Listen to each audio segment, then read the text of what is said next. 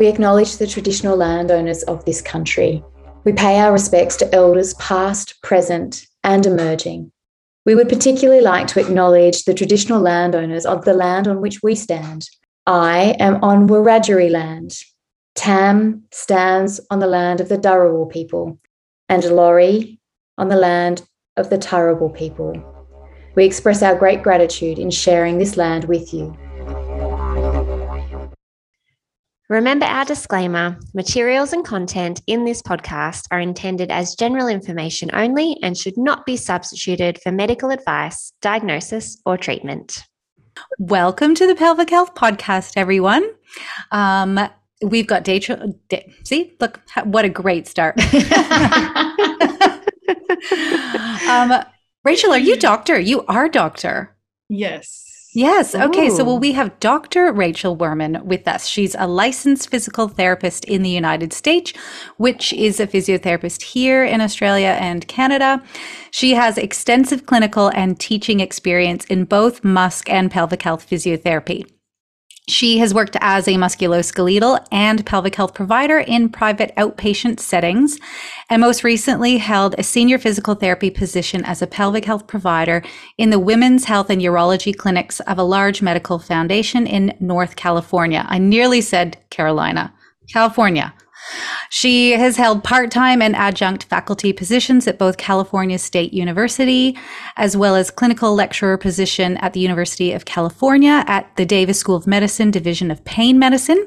She received her BS in biopsychology, which is not the BS I thought. I'm assuming it's Bachelor of Science. Is that right? Yes, that's correct. Yeah. Bachelor of Science in biopsychology with an emphasis in visual neuroscience and a minor in exercise and health science.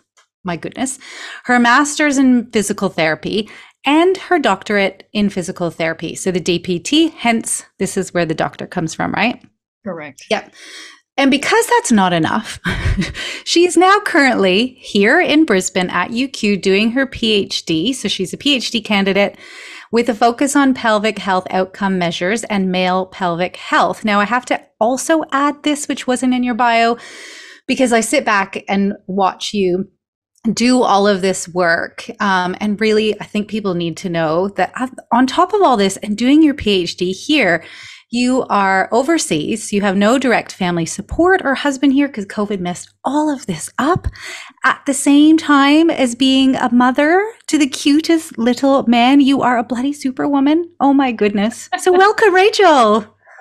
Thanks, you guys, for having me on the podcast, something that Lori and I have talked about for a while, but well, this systematic review has been my life and has taken a lot more time than I anticipated. So here we are.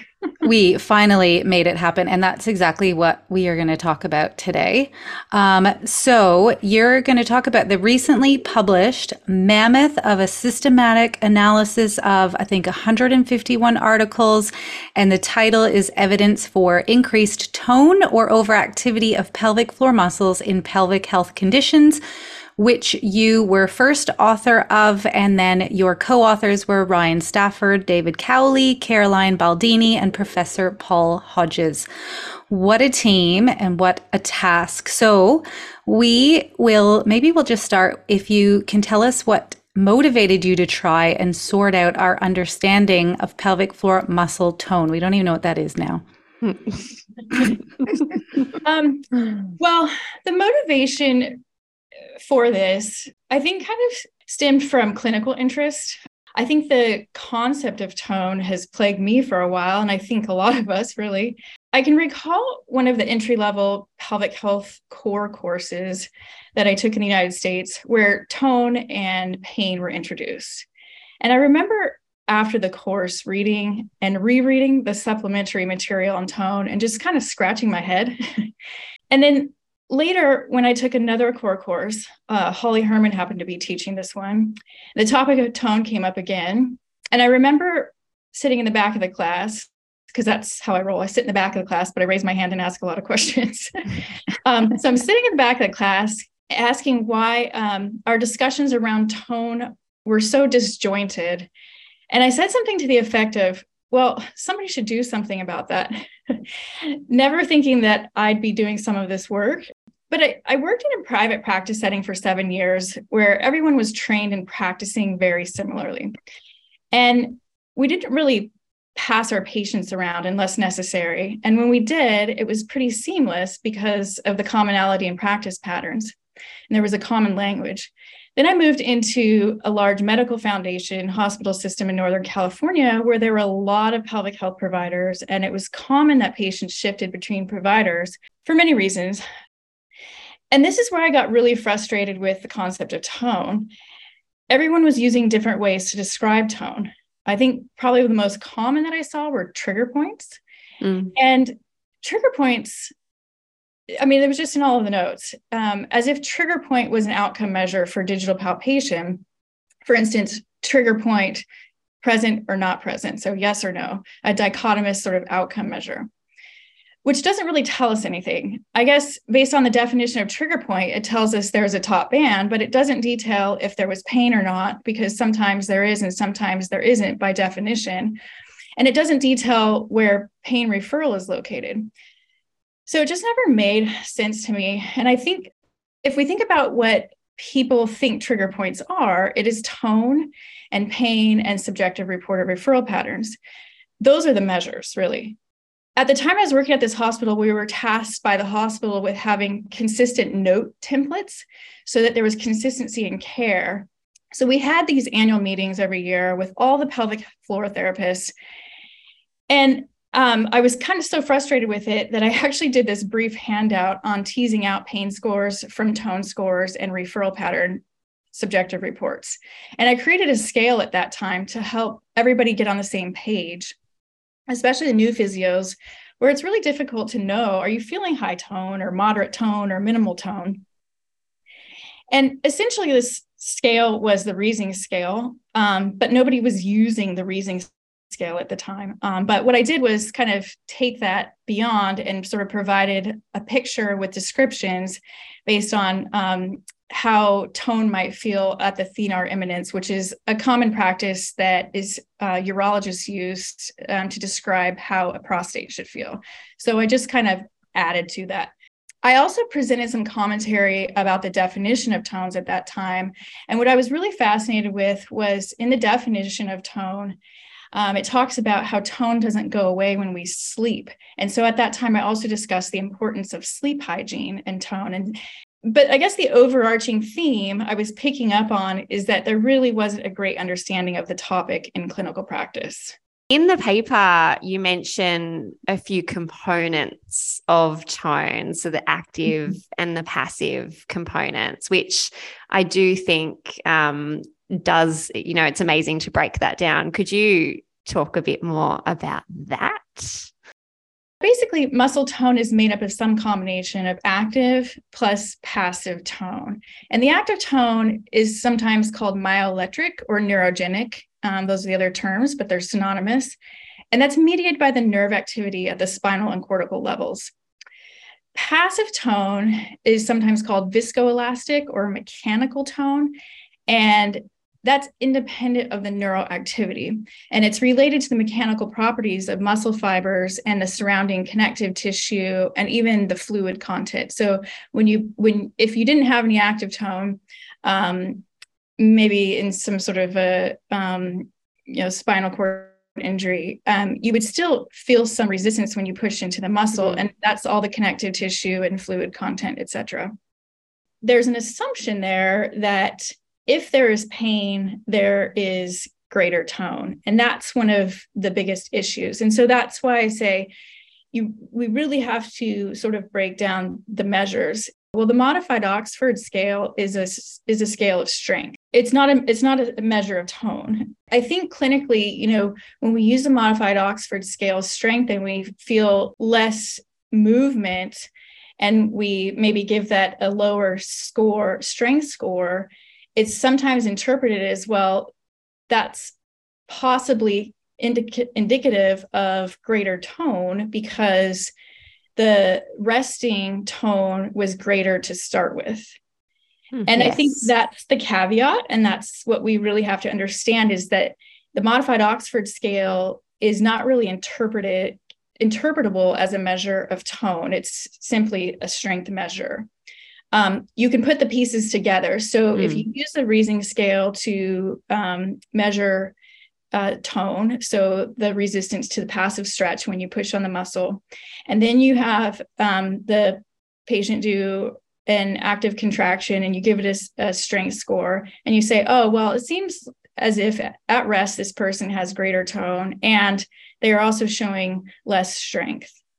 But how those are really related is not well understood. What is the Riesing scale? I don't know that I know that. Yeah. So the Riesing scale is a 7-point scale, and it's a digital palpation scale. And basically 0 is considered normal, and then +1, +2, +3 would be minimal, moderate, and maximal tone. And then it goes the opposite direction for lesser tone, -1, -2, -3. There's also a scale for the ability to relax. That's a 5-point scale. And then there's also a tone scale that is specific for the external anal sphincter, and that's a 3-point scale. So it goes +1, 0, -1. Okay. Cool. We should know about this scale. 100% we should know about this scale. That's what I was just thinking. This sounds very helpful. How do you get on board with the, all feeling that it's the same? It's kind of like modified Oxford scale. That is validated, but is it similar? Well, so that's a really good question. And I guess before I answer that, let me just kind of back up and talk about digital palpation scales. So this systematic review extracted all of the ways that we measure tone. So the tools, so there's 8 different tool categories, and then I think it's like 131 different outcome measures from those 8 measures. And so an example of this is digital palpation is the tool. And then some of the outcome measures would be things like the Riesing scale. And out of that category for digital palpation tools, the outcome measures for digital palpation, there are actually only 4 outcome measures that have reliability. None have validity. Two of those were outcome measures that fell under a category of relaxation after contraction. So somebody contracts their muscle and we measure their ability to relax after the contraction. That can be interpreted a lot of different ways. It's really a measure of relaxation, not of tone, but we kind of think it's related. Then there were 2 scales that actually physically put pressure on a muscle. One of those is the Dietz scale. But that scale is a bit problematic because it combines a lot of different things into one scale. So it incorporates the levator hiatus, the lateral flexibility, pain, as well as I think it's a subjective response of the pressure. So really the only scale that we're left with is the Riesing scale. And its reliability kind of is moderate. It sits at like 0.28 to 0.52 or something like that. Don't quote me. But so it's moderate reliability. However, Melissa Davidson recently wrote a paper, I think that came out in 2019, that really sort of challenged the Riesing scale. And that paper is called, "Is It Time to Rethink Using Digital Palpation for Assessment of Muscle Stiffness?" It's an interesting paper to read. I think what really comes out of that paper is that therapists are really good at saying, palpating and feeling for very high tone and very low tone, but being able to be reliable with really specific scaling, like 3, 2, 1, we're not quite as good at. And also, there are some issues that if a therapist, sees a referral from the doctor and it says pain, we have bias, so that when we go in and do our measurement, we're more likely to report a score of greater tone. 100%. You search for that tone, don't you? If there's pain, if it's not there. A day of like vaginally porous women who have a lot of laxity, and then you have like a normal individual. It's like, whoa, this is really high tone. But then maybe it's normal. Yeah. Can we talk about the words? I love all the words that have been pulled out to talk about tone in this study. Hyperactive, overactive, tight, non-relaxing, so many different words that we all use. And I certainly do. That's for sure. I'm going to have to rethink my words, I think. And some obviously are hinting at the more active component, and others are hinting at more the passive component, and some are hinting at both, and some are just hinting at pain and not really any necessary tone. And everyone means the same thing, or what are they talking about? Like, what should we do here, Rachel? What should we do? What words should we use? Well, I think what this review helped us do is really whittle down to a couple of terms, and that is greater tone. And I guess the converse would be true, lesser tone, although this systematic review was focused on concepts of greater tone. If we were to do a systematic review for lesser tone, my sense is that it would be a bit problematic, just having looked at some of the papers, because lesser tone is usually in the context of what the measures seem to be about strength and not so much tone. We need to be, in our language, differentiate between what measures we use. So if we talk about tone, we would be referring to combined measures of tone.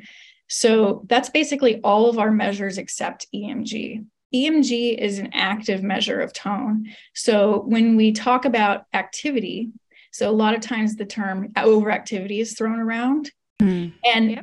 And a lot of times it's thrown around in the context of digital palpation. However, digital palpation is a combined measure of tone. It doesn't differentiate between active and passive properties of the muscle.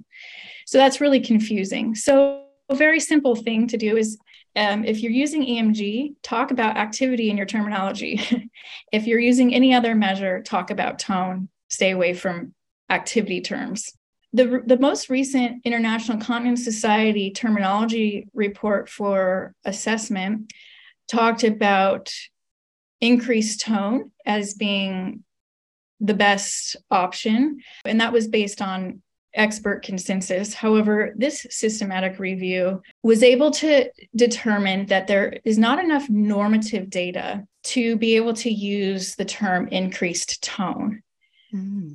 Because the word increased implies that you're making that comparison to normative data, some sort of a reference scale.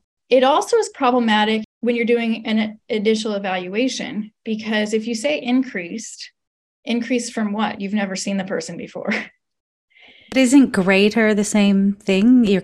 It's almost like a word that's a comparison word, or did you use that for a reason? So that's a good question, Lori. So greater allows us to compare between other individuals. As a therapist, other individuals that we have seen. So this person seems to have greater tone than this person, but it's not a definite, it's increased. And we just don't have the normative data to be able to say that yet. So is it based off clinical experience then?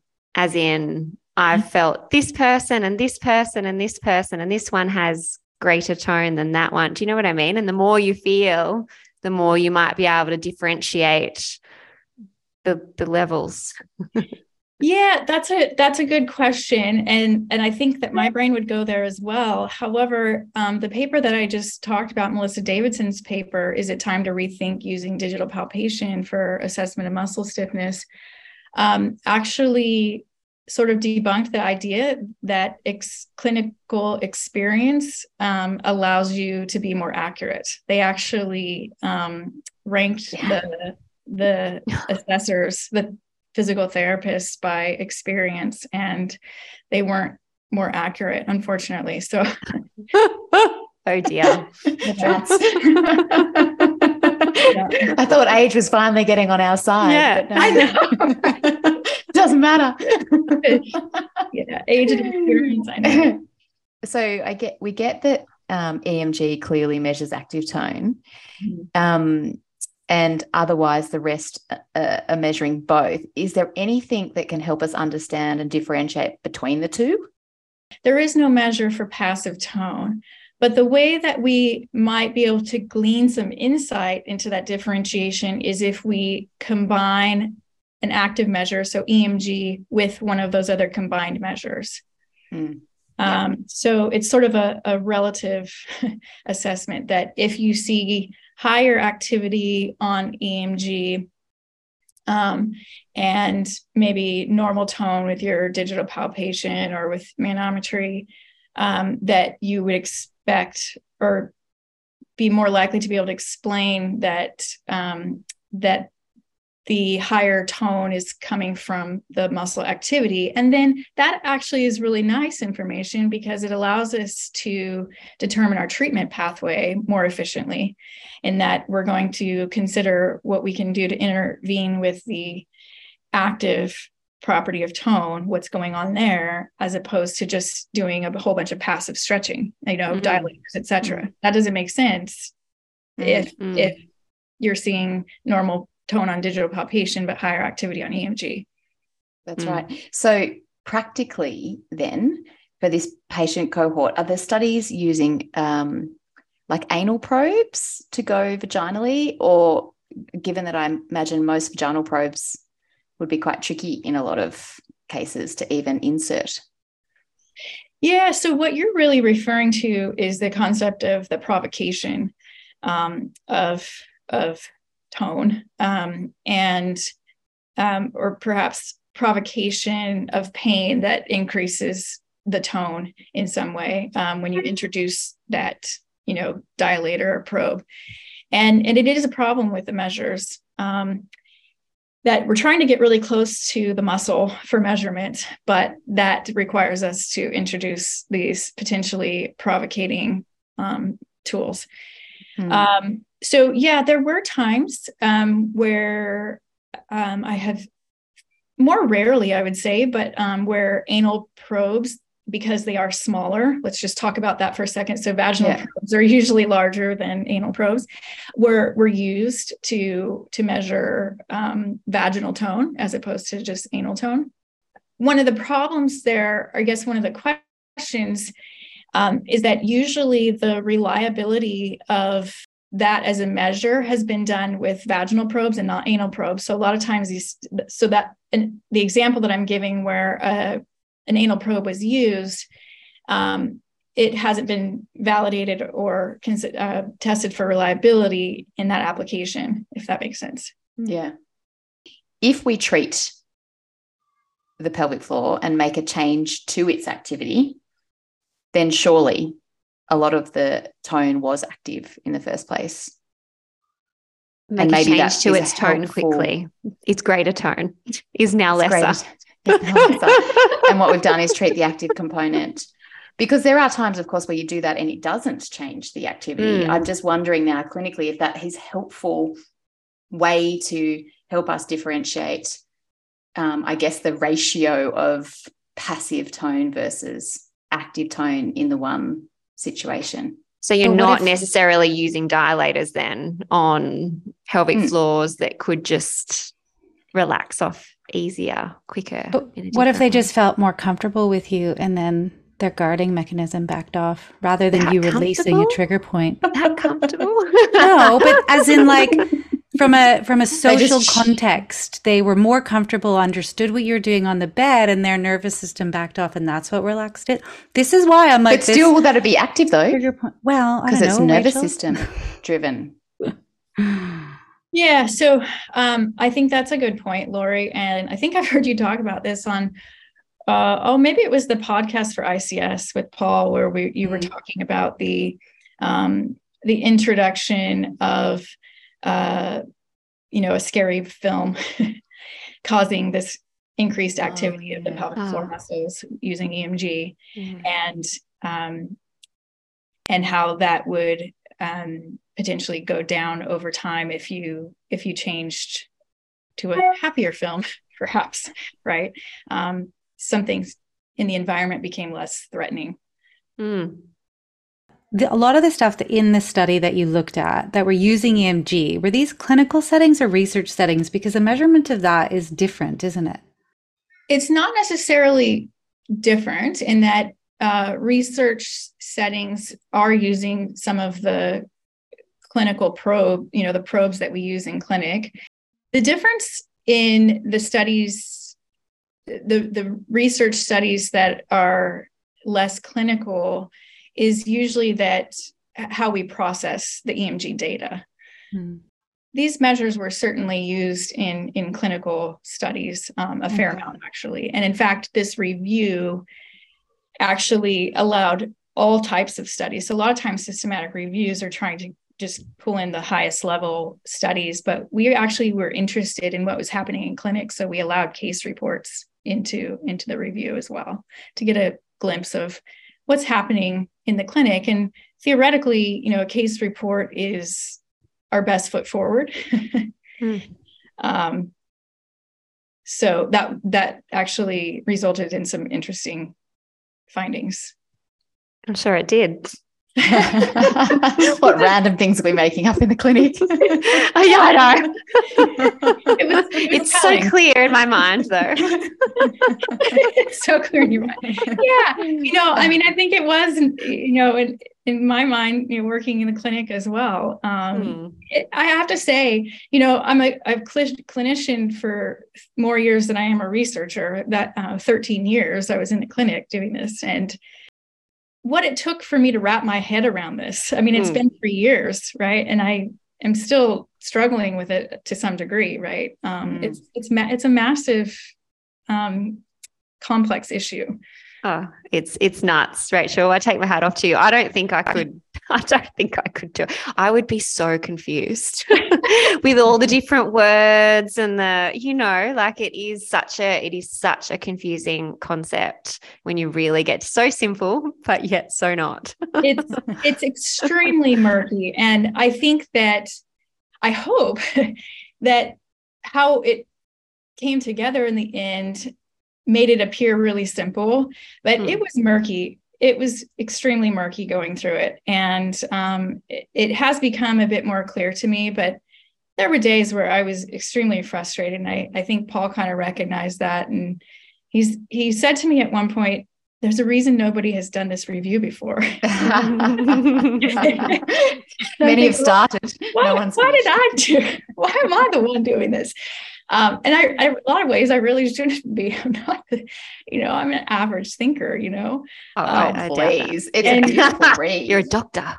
But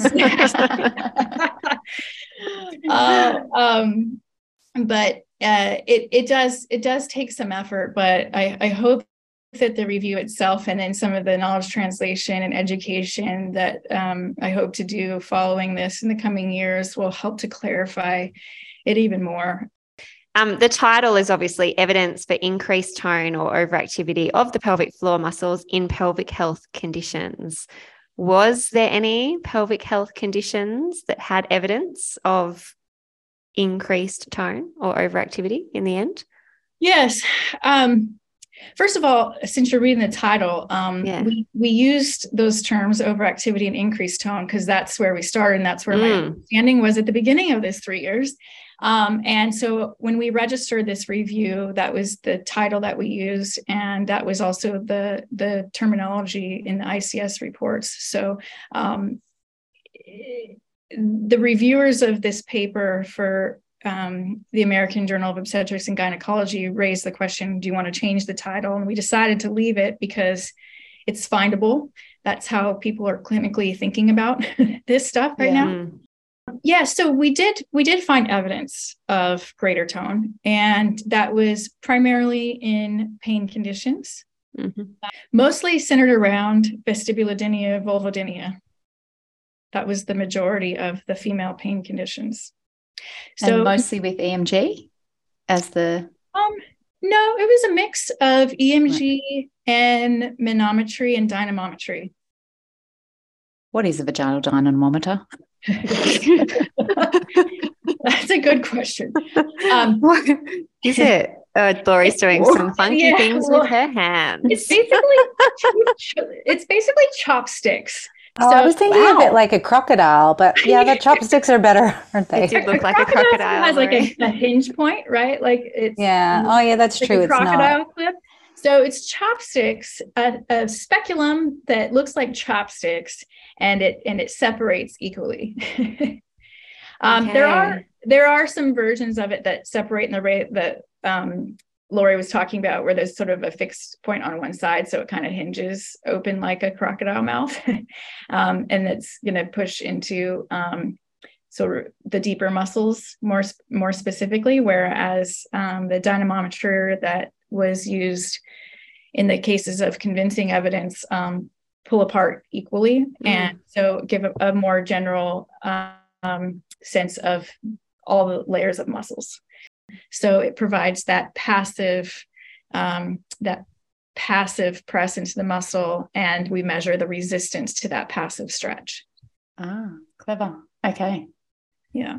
So in the vulvodynia kind of research, it seems like there is some convincing evidence to say, yes, the higher resting tone, the greater tone exists in this cohort.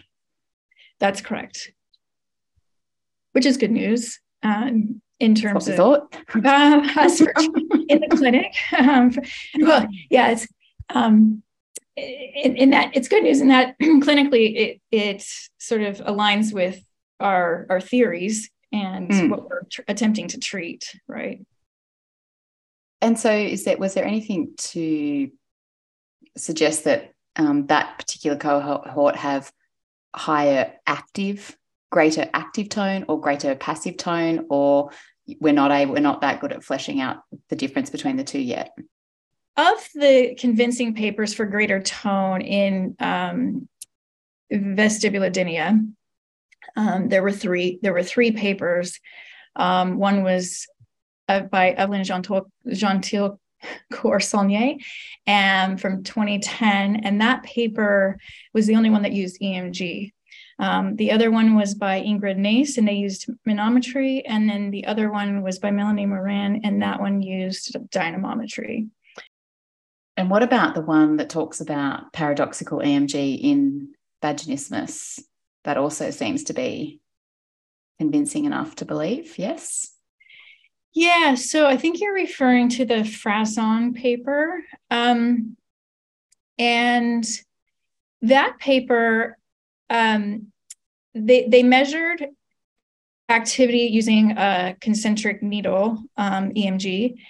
And that paper did a measure at rest, and it also did a measure during straining. And the only measure that we were able to pull out to be convincing was the one during strain. And that was because the EMG scale that they used, they didn't actually take the EMG amplitude data. They actually created a qualitative scale.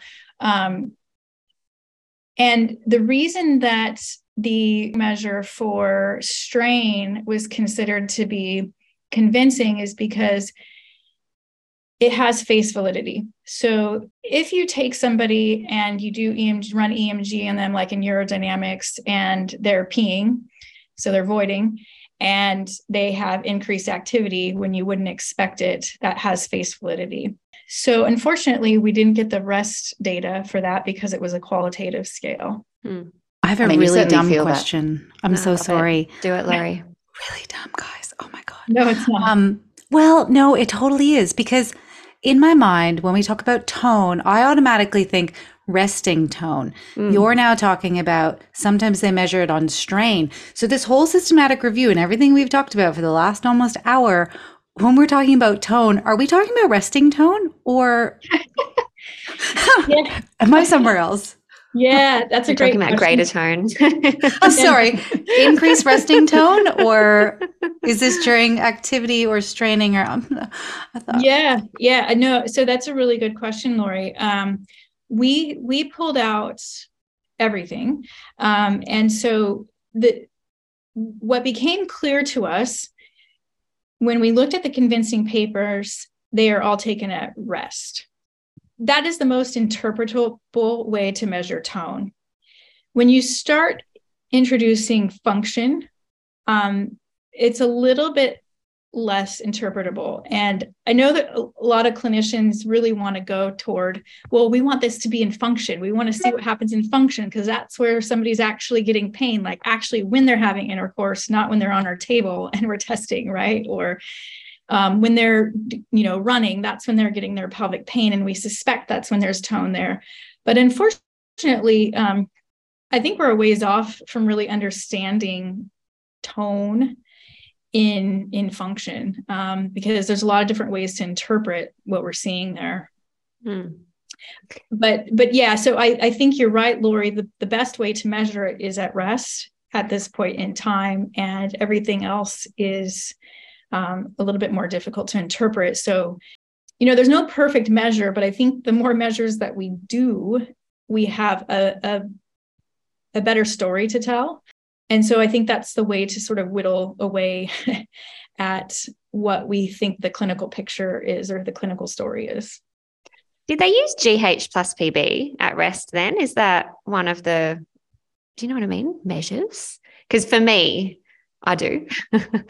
And if it's really short at rest, I'd be thinking, oh, that's probably has greater tone. I've not seen that as a measure. Like, obviously, we're just trying to, with our GH plus PB in our minds, we're measuring the levator-hiatal area. So did anyone do it with real-time ultrasound? I mean, there's plenty done on real-time ultrasound, like levator-hiatal area and other conditions. Yeah. But so anything in pain? So there are a number of measures, digital palpation measures for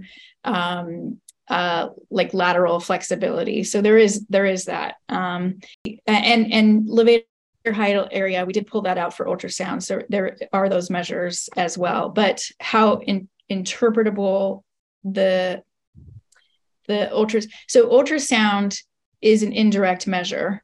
It's not giving us direct measurement for the muscle. It requires a secondary interpretation in that we do the ultrasound and then we go do the secondary measurement.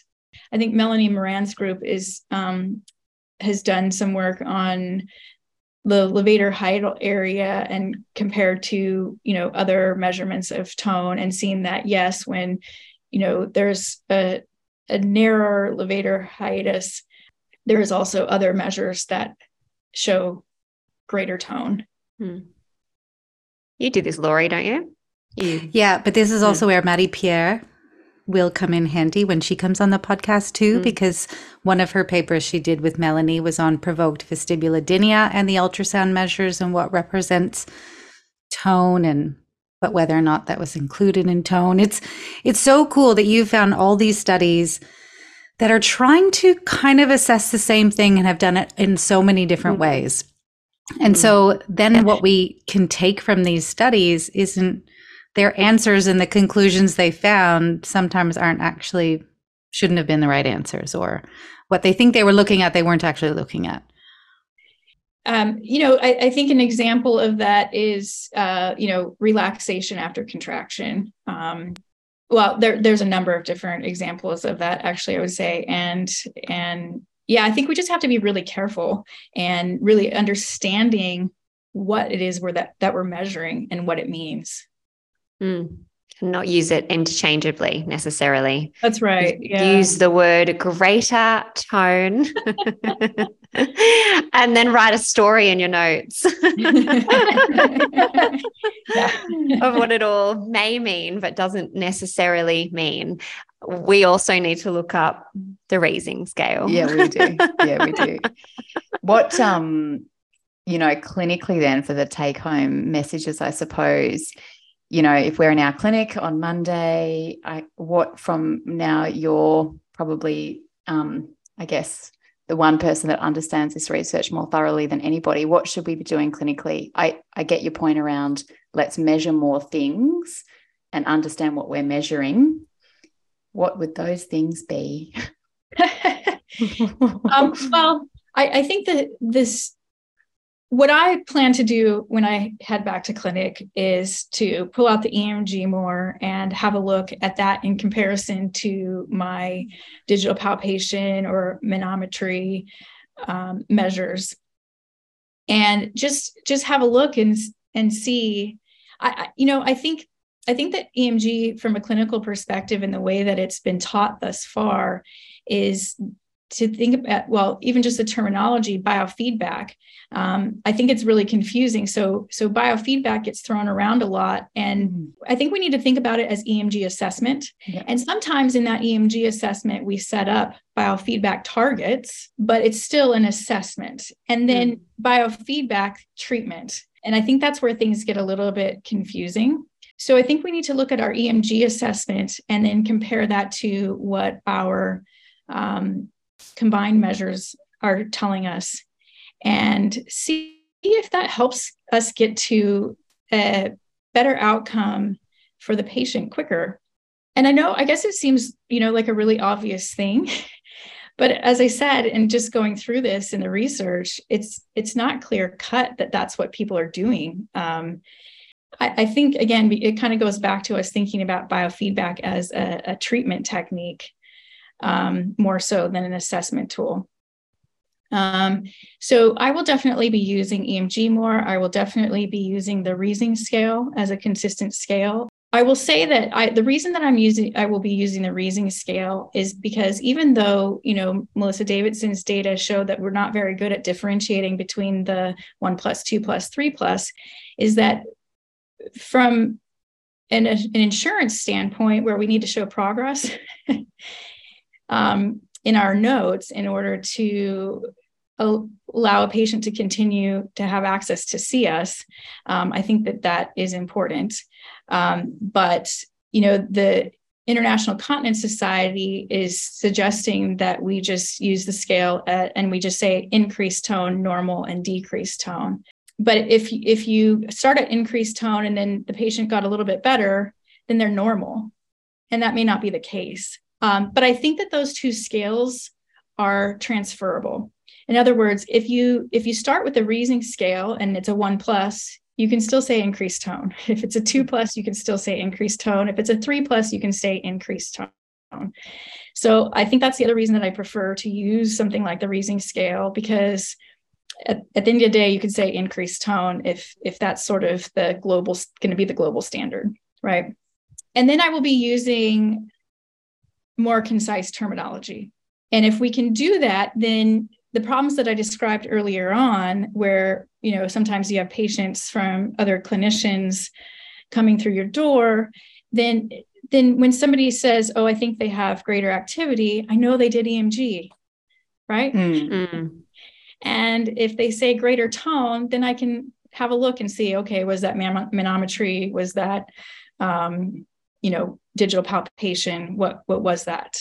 And follow up in that way. I think that's more accurate and more concise. So I hope that helps. Brilliant. Yeah, that's outstanding. I mean, I just want to get back into the clinic and try all these new things. I might stop writing tone plus plus. Or plus. Yeah. Also writing asterisks. Oh, your asterisk thing, Joe, man. Anyway, we'll wrap it up there, Rachel. That was outstanding. Honestly, this is going to go viral. This one, everyone's going to love it. Yeah. We'll say thank you on Laurie's behalf as well, because she has she's giving you some sign language there. She's got some noise in the background. But lovely to meet you. Hopefully one day we'll meet you in the flesh.